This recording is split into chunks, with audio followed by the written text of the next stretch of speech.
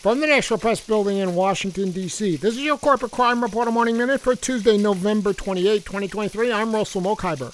Binance Holdings, a corporation that operates the world's largest cryptocurrency exchange, pled guilty last week and will pay over $4 billion to resolve the Justice Department's investigation into violations related to the Bank Secrecy Act. Binance's founder and CEO, Changpeng Zhao, a Canadian national, also pled guilty to failing to maintain an effective anti-money laundering program.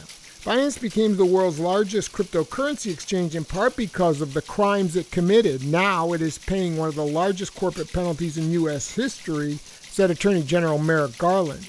In just the past month, the Justice Department has successfully prosecuted the CEOs of two of the world's largest cryptocurrency exchanges in two separate criminal cases. For the Corporate Crime Reporter, I'm Russell Mokhiber.